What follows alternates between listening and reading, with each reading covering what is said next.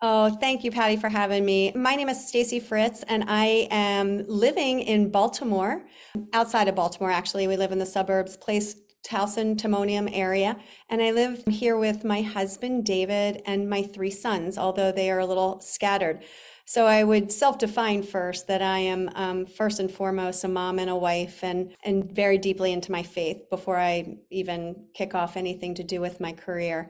But then the second part of that is I would have to say for the past 30 years, I have been involved in health and well-being at some capacity or another. I was an athlete as a child and competed in gymnastics and always very active and then kind of morphed into competitive runner and a yogi. But I have a huge passion for well-being and always have. I am one of two children to my parents, and I grew up really actually in South Florida until we moved to Maryland when I was in high school. And I went on to go to college at the University of Delaware, got my master's degree from Gallaudet, which was my first career. Gallaudet, for those of your listeners who don't know, is actually an all-deaf school. You do not have to be hearing challenged at all if you are in the graduate program, but undergraduate, the requirement is that you have some sort of hearing challenge. Yeah, I graduated and I became a teacher. I was actually a teacher for young children. I worked for Baltimore County infants and toddlers for quite a long time until I had children.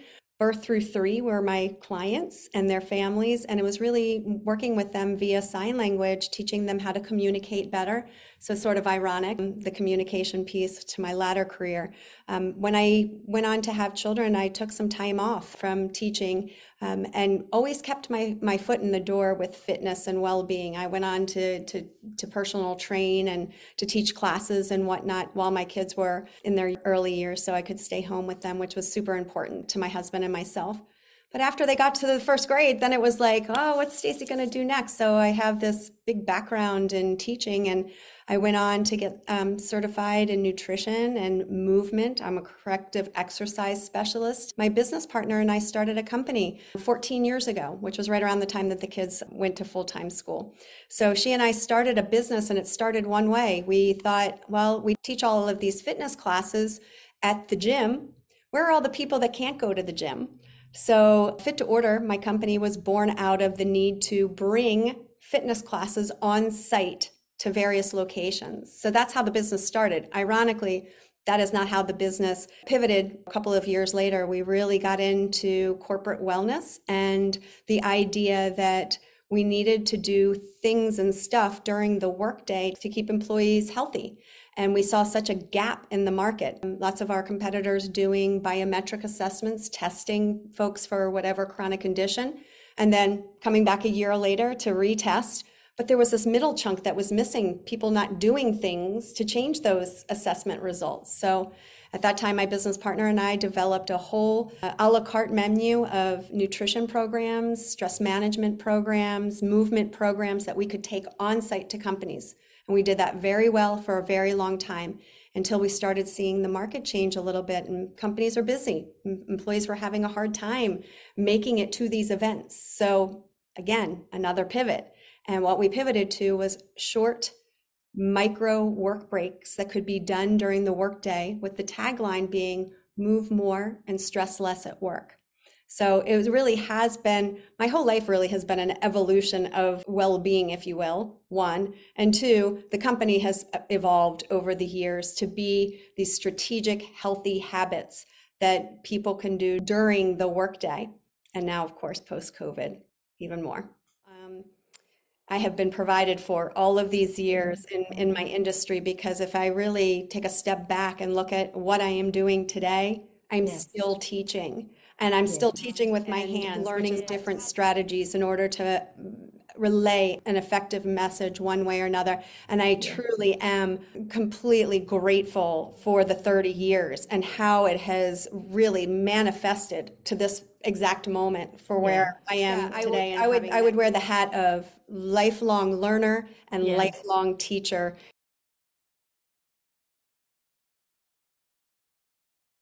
For me, my work is really about guiding and inspiring people, whether or not they're at work or at home or anything in between, that how much control we all actually have over our health and well-being outcomes and how we inadvertently give that away because what once was and what we once believed isn't necessarily the hard truth. And the truth is, and the research indicates, that the majority of our chronic conditions are directly connected to our daily lifestyle choices.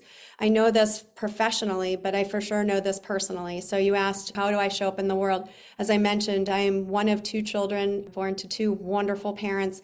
And unfortunately, I lost my brother. It will be 2 years in October to colon cancer, which was, to say the least, was a huge shocker. It was a huge shocker. He was 46 years old at the time of diagnosis.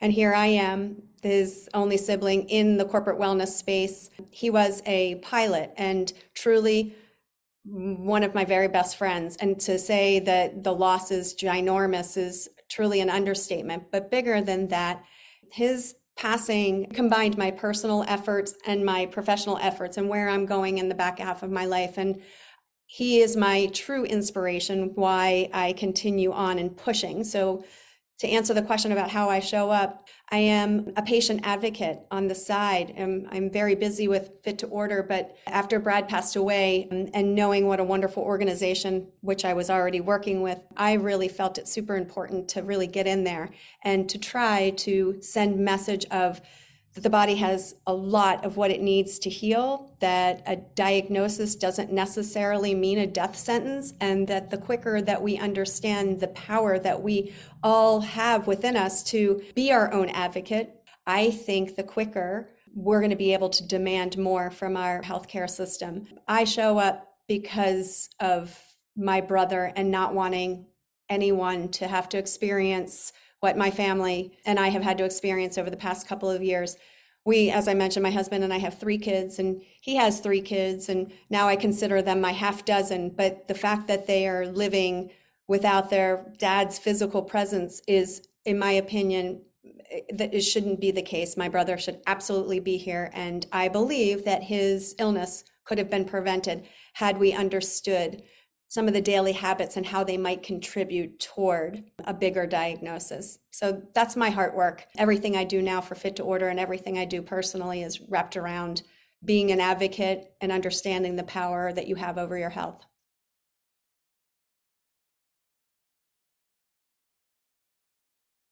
One of the things that I noticed the most while my brother was ill is my limited ability to maintain those really deeper connections. I was laser focused on being a caregiver. I had the 6 kids, my husband, my parents and whatnot. And oh, by the way, we were in the middle of COVID.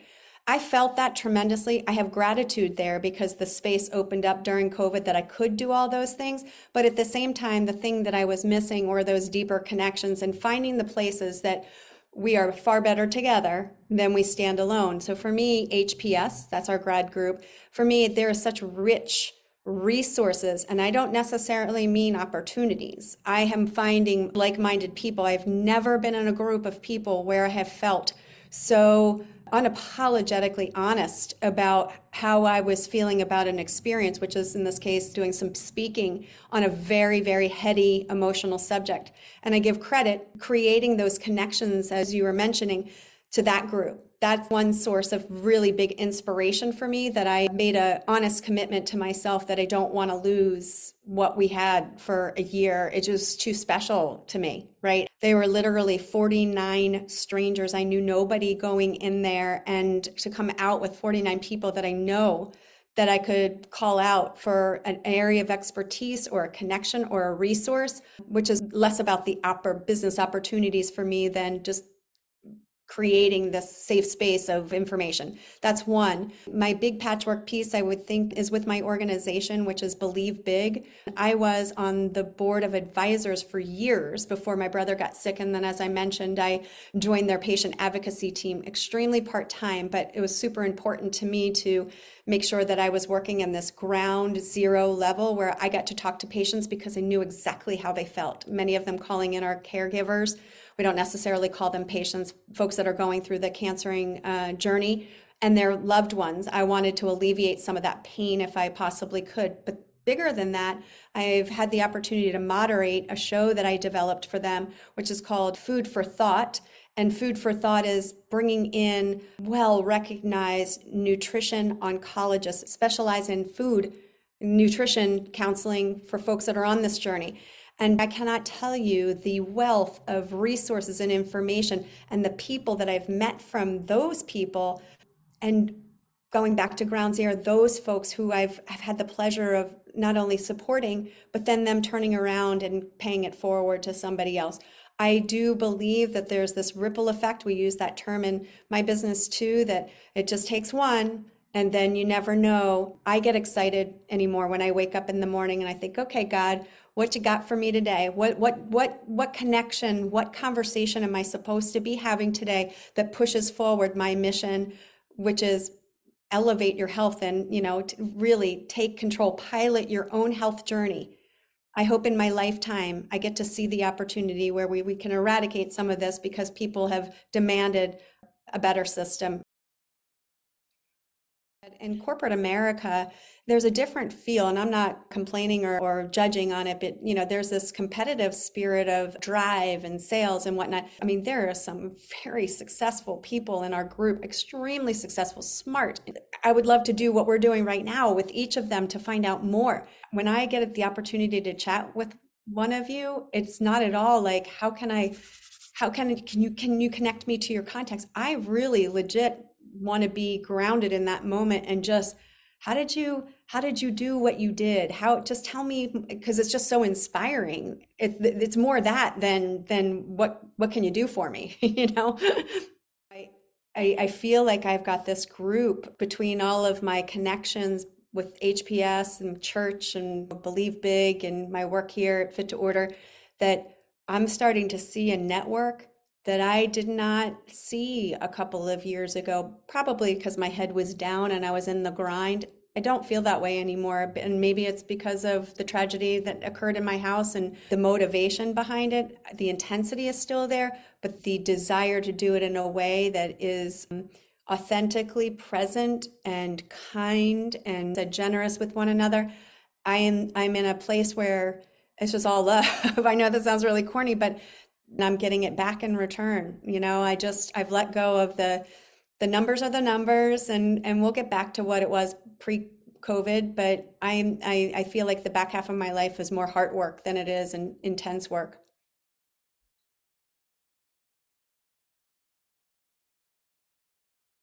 As I mentioned earlier, I sincerely hope that between the messaging and the communication, that my goals of getting on the big stage and sharing not only my brother's story, but then also the connection with all the different alternative and complementary therapies. If I can impact just one person, that could therefore impact the next person in terms of specifically cancer, that we understand that it is no longer a death sentence, and that we are living in a place where we're all mostly still clinically approaching this metabolic disease.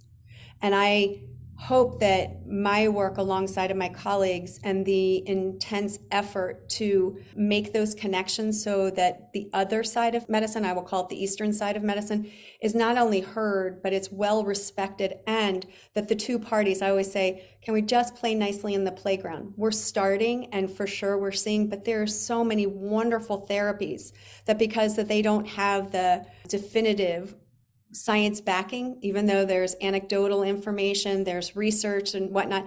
I just think that we are still living in a place where we give all of our attention and funding to a place where the results, if you really dig into the research, the results are really not that grand. At the same time, I want to be super clear. We cannot do life without that clinical piece, and I would never want to get rid of Western medicine. But I hope that we find a way to work it out where there's this global connection of we can manage this as a metabolic disease and not as this capital C cancer that we can't survive. By the time somebody gets a diagnosis, they're already anxious, afraid, scared. Yes. And my argument is that can you please there's so many different, just like in my speech, like if you can look at your health as a dashboard of instruments, and each one of those instruments represents some sort of response. You don't want all those instruments turned on to inflammatory, right? Because something bad's going to happen. But we didn't wake up one day and just smack got cancer, right? I don't want to say the onus of the responsibility is on you, but it's the onus of the responsibility is for you to understand all of the factors that led to that particular moment and what could we be doing differently and what could we be doing to manage. I'll call them health whispers instead of health screams, which is what my brother got. Even if my trickle or my ripple effect is coming from my three sons, my husband and I raised children to be healthy, happy, independent, and live their life aware of switches turned on. And if just those three go on to fulfill their lives and live that mantra, I think that's how we start. We got to start really small and hope that the messaging is clear, and our culture tends to make everything so complicated. And health is really simple. And we've gotten into a very being world where we're just constantly busy and whatnot. Prayer hands up, my children, they're my best thing I've ever done. And I know that the amount of kind attention that I gave to their upbringing will come back. But it was super important to me if I was going to have that family that I in turn made sure that they were equipped with the tips, tools, and strategies like I do. And, that's nothing if I can do it for everybody else in my business. I mean, certainly I got to start first with the people that live under my roof.